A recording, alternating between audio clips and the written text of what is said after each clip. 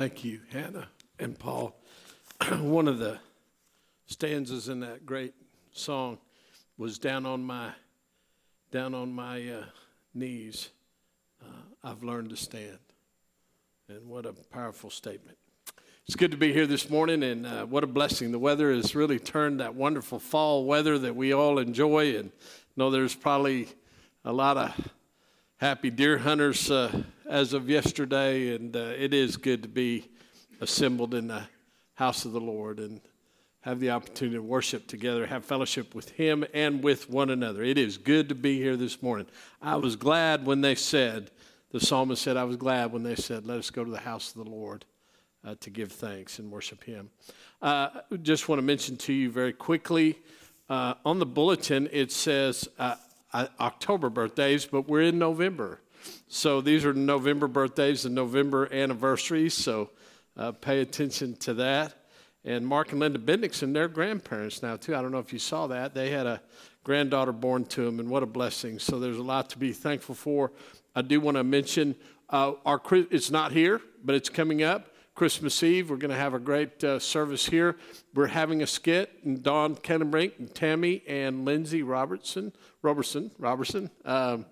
I always get that messed up. They're coordinating all that. So if you're interested in serving for our Christmas Eve program, contact Tammy, Dawn, or Lindsay. And so that's going to be a blessing. Good to see Carmen this morning. And she's had a scare, and she's certainly been in our prayers. And I know the ladies in the Bible class mission got us started a good work there. And we're just glad to see you back in church Sunday morning. And amen, regaining your health. And this version will come back better and stronger, huh? Amen. And we need to continue. Do what? Amen. Yeah. So is Lorna Pelton, she's still trying to heal and get stronger, and continue to pray for Lorna. Kayleen's here this morning. Larry Estes struggling as well, and they're doing some, he's trying to get some more information and testing and procedures, and hopefully we get some good answers for that as well. I think we have 4 Christmas boxes left, 4 or 5. They need to be back. You'll get an email this week. They need to be back by November 21st because we're going to deliver them. I'll deliver those to the Fairview Baptist Church. So it's where they launch from, the Brazos Valley area, certainly Bryan College Station. So we have 5 left. The Walkers mentioned to me this morning, and I didn't know, ignorance on my part. They asked that you put $9 with the box or include $9 for the shipping. And so what we've decided is just put that $9 in the box. When you bring them back, just put the $9 in the box. If you can, if you can't, the church will certainly cover that cost. So we just have 5 left. We've got till November 21st. And then the last thing is our men's breakfast. We didn't have it yesterday, and that's been really well attended, but we didn't have that yesterday because of the opening weekend of deer season. But we will. Our men's breakfast will be this Saturday on the 13th. You'll get the usual phone call, text, email, all that stuff. So I want to ask you to open your Bibles to Colossians chapter 1, and then just from our scripture reading this morning, go 2 places, Galatians chapter 5. So I mentioned over the last 2 weeks that if you read the first 12 verses of the book of Colossians, something becomes very evident. Here's the reality of your salvation, my salvation, our salvation. Romans in chapter 5, Paul writes that the love of God has been poured into our hearts through the Holy Spirit. So that's just true. It doesn't happen any other way. It's the love of God pouring into our heart through the Holy Spirit. If you have the love of God in you, that is the act of the Holy Spirit, okay?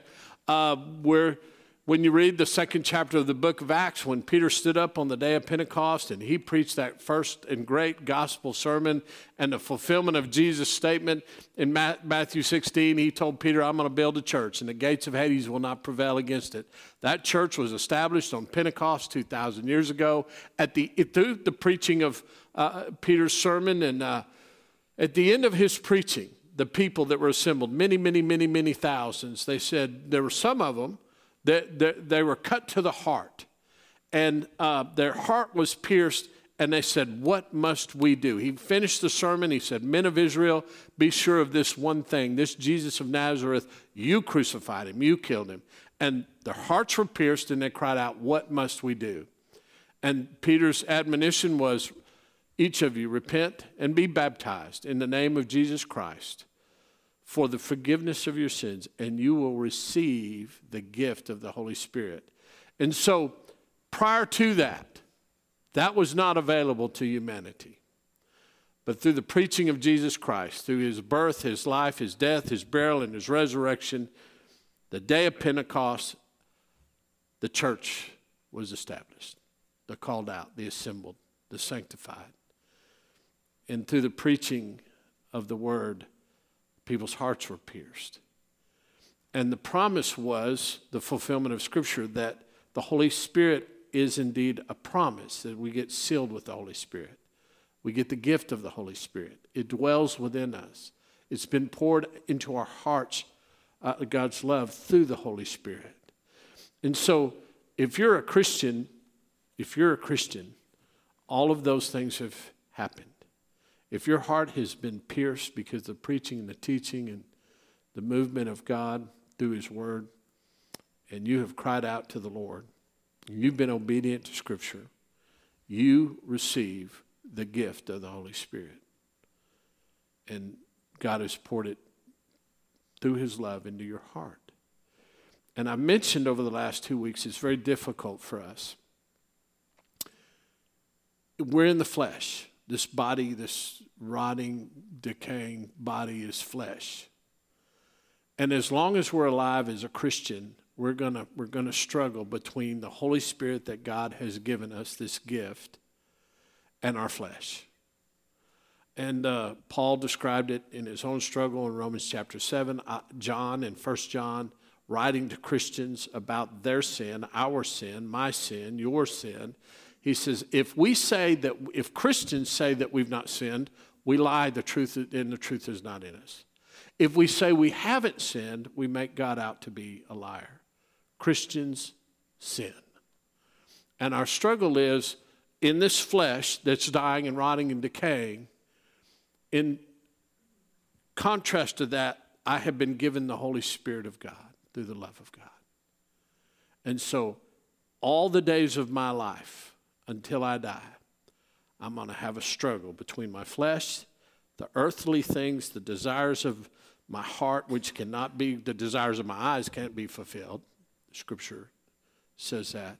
And then the Holy Spirit of God that is in me.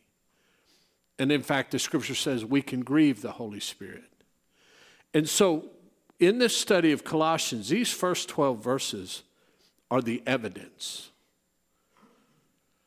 Paul wrote them, but these words have echoed for 2,000 years from his handwriting and his voice and the love of God that is in him and the inspiration of the Holy Spirit. 2 Timothy 3:16, all Scripture is inspired by God. So these first 12 verses in this introductory statement to the Colossians, Paul's a prisoner. There is what I call a spiritual domino effect. In other words, you've seen the dominoes and you line them up and you hit one and boom, boom, boom, boom, boom, boom, boom, boom. This is a spiritual recipe beginning from A and going all the way through the alphabet, the spiritual alphabet, of that domino effect of the evidence of the Holy Spirit. You can hear it in his words, you can see it in his words, but then the important thing then in these words, in this introductory statement, is to measure yourself. Measure yourself. Now, I asked the kids this morning, they are far better. They're in far better shape than I was when I was their age, mentally, emotionally, all those things. So I asked them, and I want to challenge you this morning. We're really only going to focus on one verse this morning.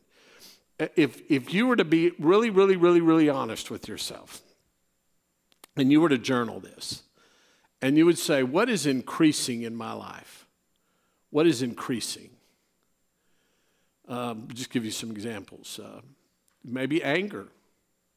Anger is increasing in your life. You find yourself increasingly angry, or sadness, or depression. Those things can increase in our life. Maybe your bank account is increasing. Maybe your joy is increasing. Maybe your belt line is increasing. But something is always increasing in our life. Something is increasing, good and or bad. Contrast to that, what is decreasing in your life? What is becoming less? Take some time. Do it right now. Just do a spiritual assessment, a physical assessment, an emotional assessment. Do that assessment. Do an intellectual, physical, emotional, and spiritual assessment. What's increasing in your life? What's decreasing in your life? Stress, is it increasing or decreasing? Your joy, your sadness, your anger, anything. Physically, emotionally, mentally, spiritually. Now, let's read the text. Colossians chapter 1, verse 1. Paul, an apostle of Jesus Christ by the will of God, and Timothy, our brother, to the saints and faithful brethren in Christ who are in Colossae, grace to you and peace from God our Father. Now, I had mentioned, if you go back to this outline that's in your handout here, that this evidence of the Holy Spirit that guides and leads us and convicts us, number one domino, the one that starts to push all the others down, if you're doing a spiritual assessment, and you're just, okay, what's increasing and decreasing in my life? The most important thing that has to be, it's got to be, you've got to start here. You cannot start here, is you have to know who you are of by the will of. Most of us, most of our lives, we're of me by my will, and we are. I'm of me by my will. I used to say when I was young and foolish and full of myself and thought I was something, and whether it was in the rodeo arena or just wherever, I used to say, I'm going to do what I want, when I want, the way I want. And I thought that was funny. I looking back at that now, and I think, what a foolish statement. How arrogant. But I can tell you what was increasing in me was my own sense of self and arrogance. I was full of myself. And so contrast that to a Christian that is of God, of Jesus Christ by the will of God. Verse 1. Changes everything. You can't reset the spiritual dynamics of your life until you begin to determine everything in your life, I am of Jesus Christ by the will of God. Now, spiritual assessment, starting point, first domino, number one. To the saints and faithful brethren in Christ who are at Colossae, grace to you and peace from God our Father. We give thanks to God, the Father of our Lord Jesus Christ, praying always for you. I mentioned a couple of weeks ago, we are always doing what? We're giving something, maybe good or bad, and we're offering ourselves to someone or something good or bad. This is what we do. We offer ourselves and we give of ourselves. The challenge, spiritual or something else. Okay? Continue reading. So, I'll go back to verse 4. Since we heard of your faith in Christ Jesus and the love which you have for all the saints, because of the hope laid up for you in heaven, of which you previously heard in the word of truth, the gospel, which has come to you just as in all the world, also it is constantly bearing fruit and increasing, even as it has been doing in you also since the day you heard of it and understood the grace of God and truth. I'm going to read verse 6 again. This is this morning's lesson. Which has come to you what? The hope laid up for you in heaven, verse 5. Which has come to you just as in all the world, also it is constantly bearing fruit and increasing, even as it has been doing in you also since the day you heard of it and understood the grace of God in truth. What's increasing in your life? What's decreasing in your life? Man, a woman in the flesh with the gift of the Holy Spirit, sealed, promised. If you look at the outline last week, there's a determiner in this introductory statement, and it has to do with our hearing. And I mentioned last week, from your mother's womb until the day we die, our life is a culmination of everything we've heard. If you hear anger, and you hear depression, and you hear whatever, it's going to culminate in the person that you are. Now, you and I have a choice about what we hear. And this first section of Scripture, the word heard and heard and heard is used over and over again. Heard of your faith, verse 4. Heard in the word of truth, the gospel, verse 5. Verse 6 now again. They had heard something. They'd heard something. And what they had heard about was, here's that spiritual domino having to do with hope, is that something's supposed to be happening to you as a Christian that's supposed to be on the increase, bearing fruit and increasing. So it's just difficult living in the flesh in a dark world. It's difficult.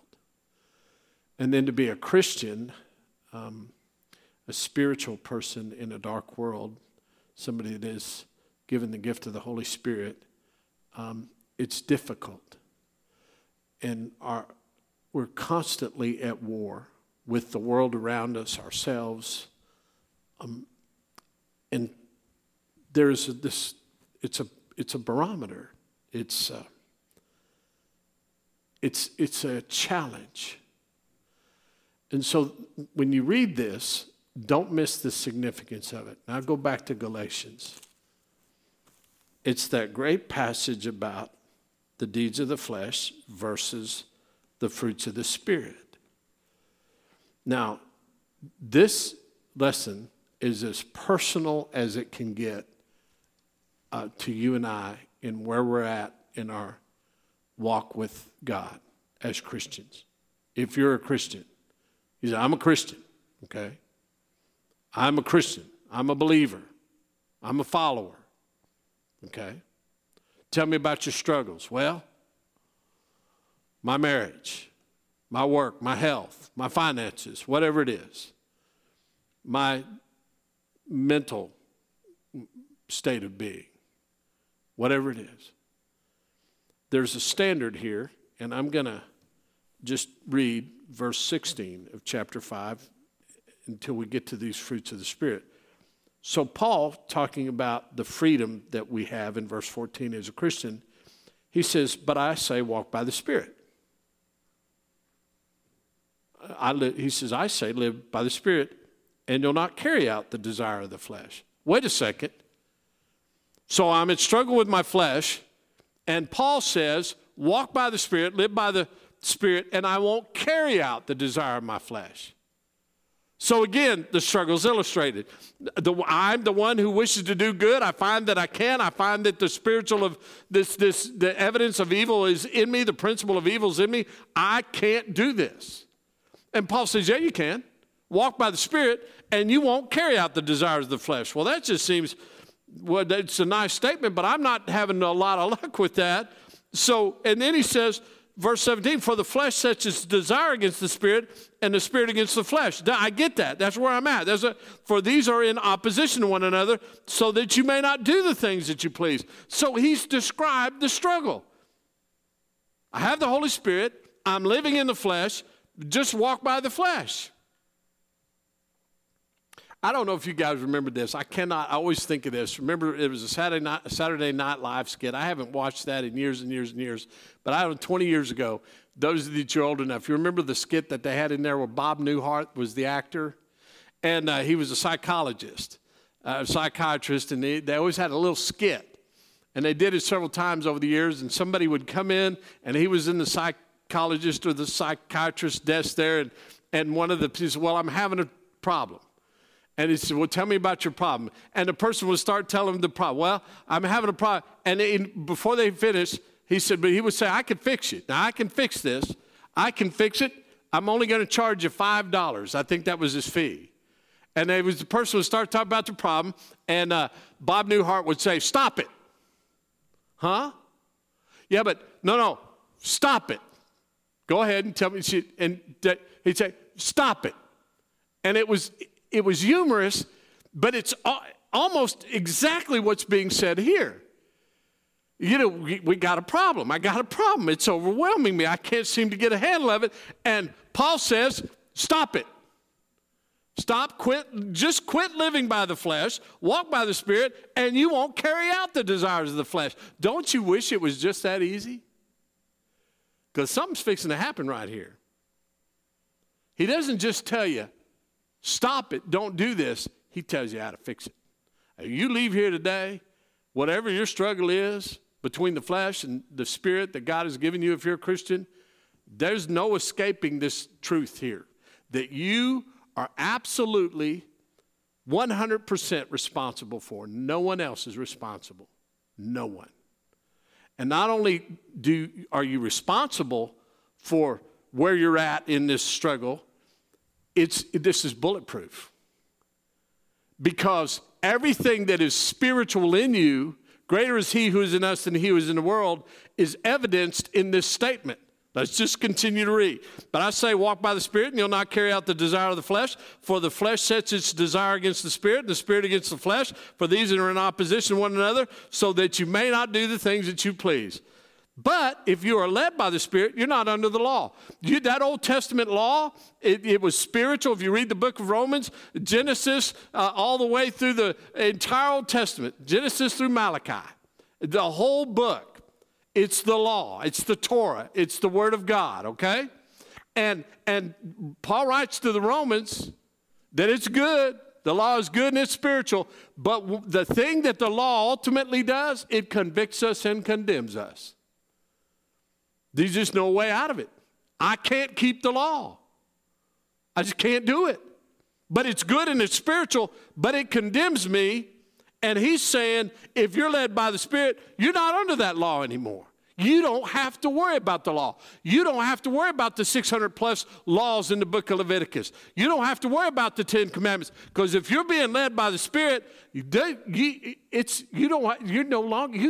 have to worry about it. You're not under. You cannot be convicted or condemned according to the law. Nice stuff, good. That's where I want to be. But if you're led by the Spirit, you're not under the law. Now the deeds of the flesh are evident, which are immorality. Immorality. That always has to do with sexual, predominantly sexual immorality. And that, boy, if we don't live in a culture that is, Scott Cronauer was just telling me, he worked in the IT deal there at A&M, and you had to, what did you do with the computers? What did you do? Went study abroad, so they checked out computers that were in my name to Costa Rica. Yeah. Students came back, I'm looking at it. I couldn't believe the stuff that they had on those computers. It was just Bible devotionals, wasn't it? Yeah, no. It's horrible, wasn't it? Yeah. Mama's little Johnny and Susie with the computer in your name. Yeah, amen. So, but there it is, immorality, right? Impurity, sensuality, all three of those have to do with our sexual being and the immorality that comes from it. There's you talk about a spearhead in our struggle with the flesh against the Holy Spirit. We live in a sexualized, immoral, sexualized culture. And all you got to do is turn on the TV, watch a sitcom. It's everywhere. Look at the way people dress, the language they use, the cavalier attitudes towards sexuality in the world that we live in. And even Christians. Even Christians. In fact, what do you think? What was David's motivation? You want a good biblical example of that? In the spring of the year, when kings go out to battle, David stayed home. And he's on the top of his palace, and he looks across the palace, and there's a really beautiful woman. Now, David had access to many wives and concubines, but it wasn't enough. The desires of the eyes cannot be fulfilled. And he sees Bathsheba. She's guilty too. The scripture says that David was a man after God's own heart, but he couldn't get enough. He should have bowed in the battlefield, and he looked, what did he see? Bathsheba, got to have her. She's married. That's the problem with that. She gets pregnant. But before that, they have an affair. And so David, man after God's own heart, in his flesh, Uriah the Hittite was her husband. He's considered one of the noble men in Scripture. He's out fighting. He calls him in, and he tries to entice him more than once to go sleep with his wife. He's not having any of it. He's too noble. How could I do that? My brethren are out fighting. And so David conspires to kill him. what was motivating David was immorality, impurity, and sensuality. A man after God's own heart. And then idolatry, sorcery, enmities, idolatry. Listen, we don't live in a world of idolatry the way the Old Testament Jews did, worshiping, the Babylonian and the Assyrians and the Ninevites and all of their god, the Baal or whoever it might be. But if we don't live in a country of idols, if America isn't a country of idols, now we're not necessarily worshiping a carved image, but let me tell you, brothers and sisters, and it's rampant in the church, we are full. There's idols at every corner. We idolize. We got a show that really captivates who we are as Americans. It's called American Idol. So I could preach. I mean, I shouldn't have to elaborate on that. We live in a country, a nation, full of idol, and what's sad, idol-loving Christians. We don't necessarily see it. And you cannot talk about idolatry unless you talk about sorcery. The two are tied. Enmity, strife, jealousy, outburst of anger. Now, disputes, dissensions, factions. I remember a great gospel preacher, Jim Mankin, preaching a sermon in here many years ago. And he said, you want a description of the body of Christ for 2,000 years? And we were all looking for some kind of, illuminating. He says, I'm going to give you a description, a biblical description of the body of Christ for the last 2,000 years. Enmity, strife, jealousy, outbursts of anger, disputes and dissensions and factions. He's talking about God's people. Well, you don't think we struggle with this? Flesh versus the spiritual? We're not talking about people outside the church. We're talking about inside the church. People that have been given the gift of the Holy Spirit. What did Gandhi say when he was asked about Christ? He said, I don't have a problem with your Christ. It's that bloody thing he drags behind him called the church. My first preaching job was in 1992. And at every church that I've ever been at, some far worse than others, some very minimal, but at some level, there is always in the body of Christ, there is some level of something going on with somebody that has to do with enmity, strife, jealousy, outburst of anger, disputes, dissensions, and factions. Wish it weren't true, but it is. And these are people that have been given the gift of the Holy Spirit. And then envying, drunkenness, carousing, things like this. Of which I forewarn you, talking to Christians, just as I have forewarned you that those who practice such things will not inherit the kingdom of God. You're talking to Christians. You're talking to Christians. So, measure yourself. But here's the problem. I'm back to the problem. Now, the answer is very easy. What's on the increase? What's on the decrease?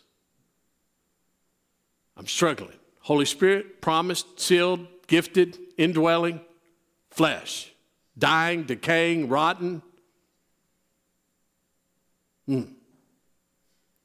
But the fruit of the Spirit. Now, what did he just say? That spiritual domino I was telling you about in Colossians. What did he just say?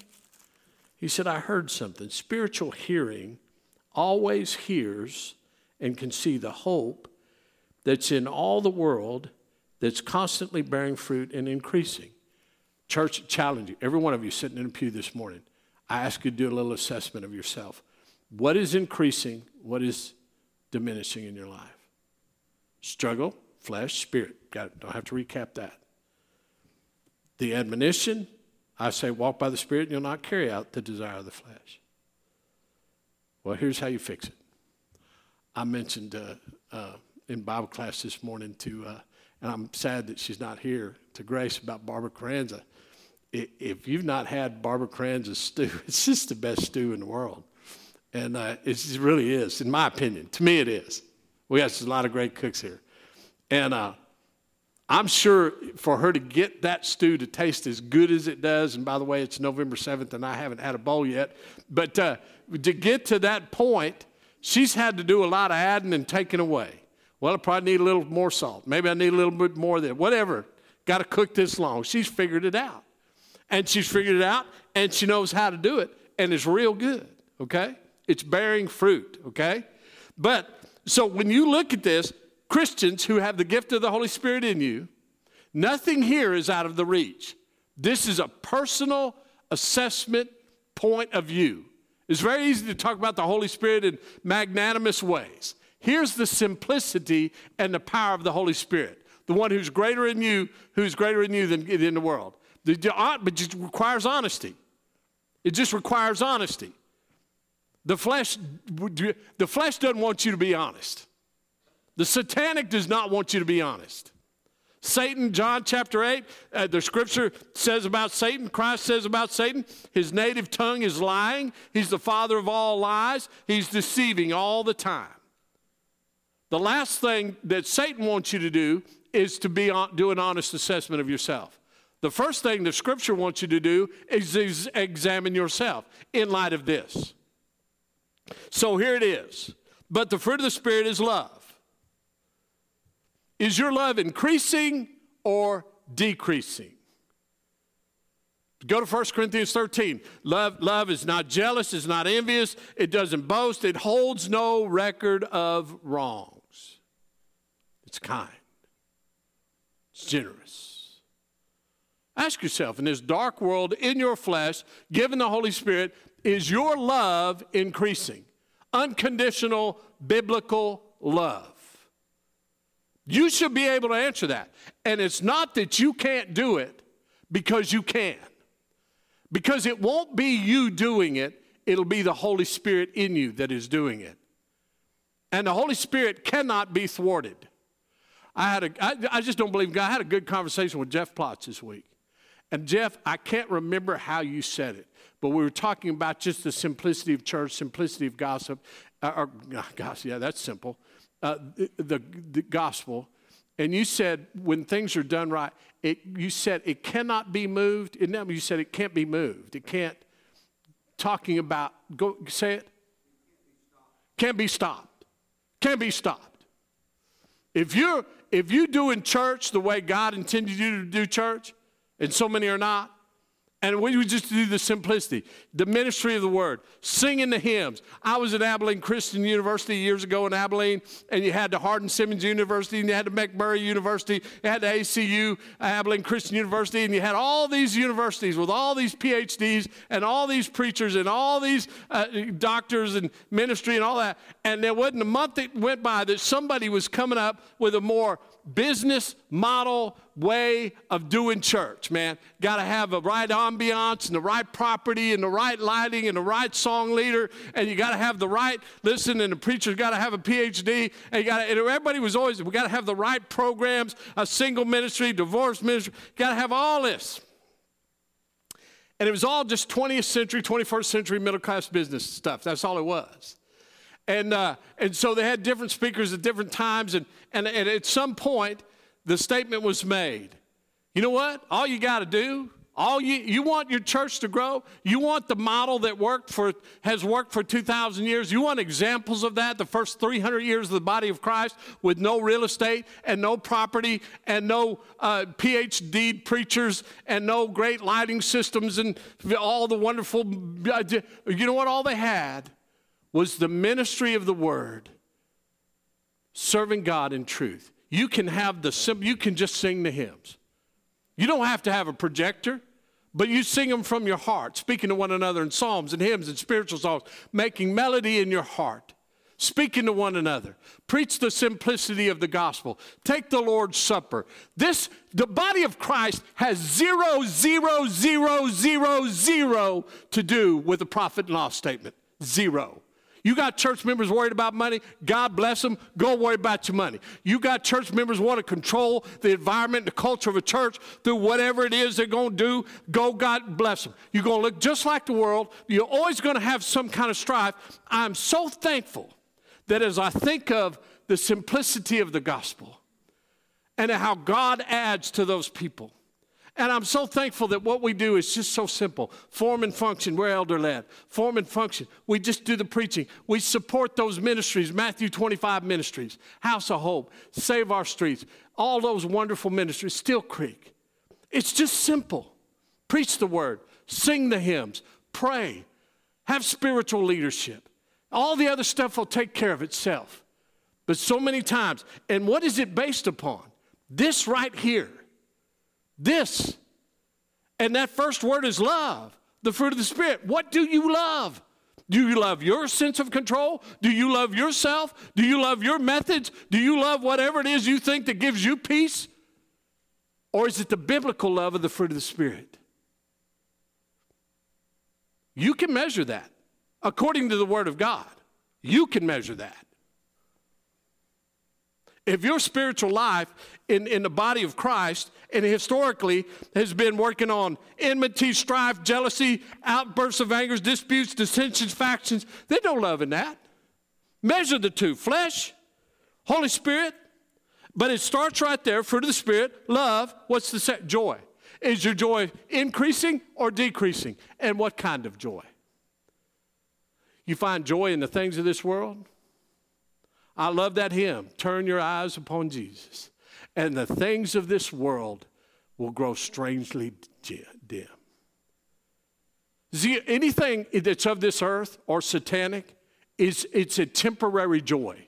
That joy is limited and temporary, and you'll never get enough. And I'm just going to run from one joyful event to the next. Biblical spiritual joy is deep, it's abiding, you can't move it. It's the kind of joy like that Paul would say as a prisoner as he wrote the Philippians, I've learned the secret to be content in every circumstance, whether I have or I don't have. Joseph learned it in an Egyptian prison. What man intended for evil, God intended for good. Job, you see it in Job in the first chapter. He loses everything, and what does he do? He falls down and worships God. Spiritual joy. Unspeakable joy. Is yours increasing or decreasing? Is it limited to the events in your life that feed your flesh? Oh, I'm having joy now. My flesh is being fed. Or is it spiritual joy? What's the next one? Peace. Jesus is called, Isaiah 9, Wonderful Counselor, Prince of Peace. A child is going to be born to us. Isaiah wrote it 600 years before it happened. A child's going to be born to us. And his name shall be called Wonderful Counselor, Eternal Father, Prince of Peace. He says that he'll give you a peace that surpasses understanding. Is your peace increasing or decreasing?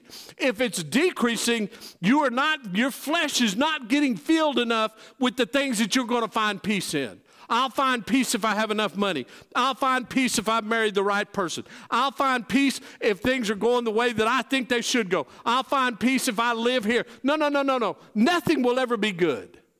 But if your peace is founded on the Holy Spirit truth of Jesus Christ and Him crucified, you'll find peace in any situation. You'll even find peace in your travails. You'll be able to mirror what James said in 1 Peter. Count it all joy, brethren, when you encounter various trials and persecutions, because God is doing something. Are you increasing or decreasing in that area? Love, joy, peace, patience, kindness, goodness, faithfulness, gentleness, self-control. Against such things there's no law. I've gone way too long this morning. So I'm not going to even elaborate on the rest of this. I think if you get the love and the joy and the peace down, the rest of it just falls. There's that domino effect again. I read these words and they challenge me. If my love and my joy and my peace are not increasing in my relationship with Tammy, that's my fault. That's my fault. That's my fault. And the reason it's my fault is because God did save me according to His word. And when He saved me and my heart was pierced, His love was poured into my heart through the Holy Spirit. and I repented of my sins. I cried out, "Dear Lord God Almighty, have mercy on me, a sinner." And I longed for him and his word and his way. I hope you've had the same experience. And then I've struggled with my flesh. But I can never look God in the eye and blame the lack of love, joy, peace, patience, kindness, goodness, faithfulness, gentleness, self-control on Tammy or on my mom or dad or on my ex-husband or wife or my employer. You just do the list, because that's what we do. Because when I do that, I've said this: the Holy Spirit's not enough. Because it won't be you increasing the love and joy and peace and patience in you. It'll be the Holy Spirit. And when I say that my love only has this limit and my peace, I can't, and the joy has been snuffed out, what I have said is the Holy Spirit is not enough. And what I have said is that my flesh controls me and not the Holy Spirit. That's the problem with the body of Christ today. That's why Christian marriages are falling apart and Christian homes are dividing and Christian churches are dividing. It's the truth. It's just the truth. So I want you to challenge yourself this morning. And I want you to look at this list. And I want you to do what the list demands that you and I do. The list demands that you look at yourself and you measure yourself. Flesh, spirit, increasing, decreasing. Because Paul had heard from the Colossians about the Colossians that because of the hope laid up for them in Jesus Christ, it had been heard throughout the world that they were bearing fruit and it was increasing. I will tell you with great joy in my heart, I believe without exception, he who has ears to hear, let him hear, and he who has eyes to see, let him see. I believe with all of my heart that very nature and culture is establishing itself here at the Zion Church of Curtin. I believe that.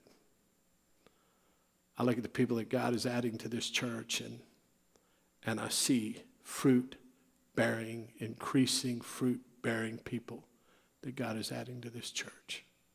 And it's helped me as a preacher. It really has. Examine yourself this morning. Look at the list. Think about it. Is this increasing?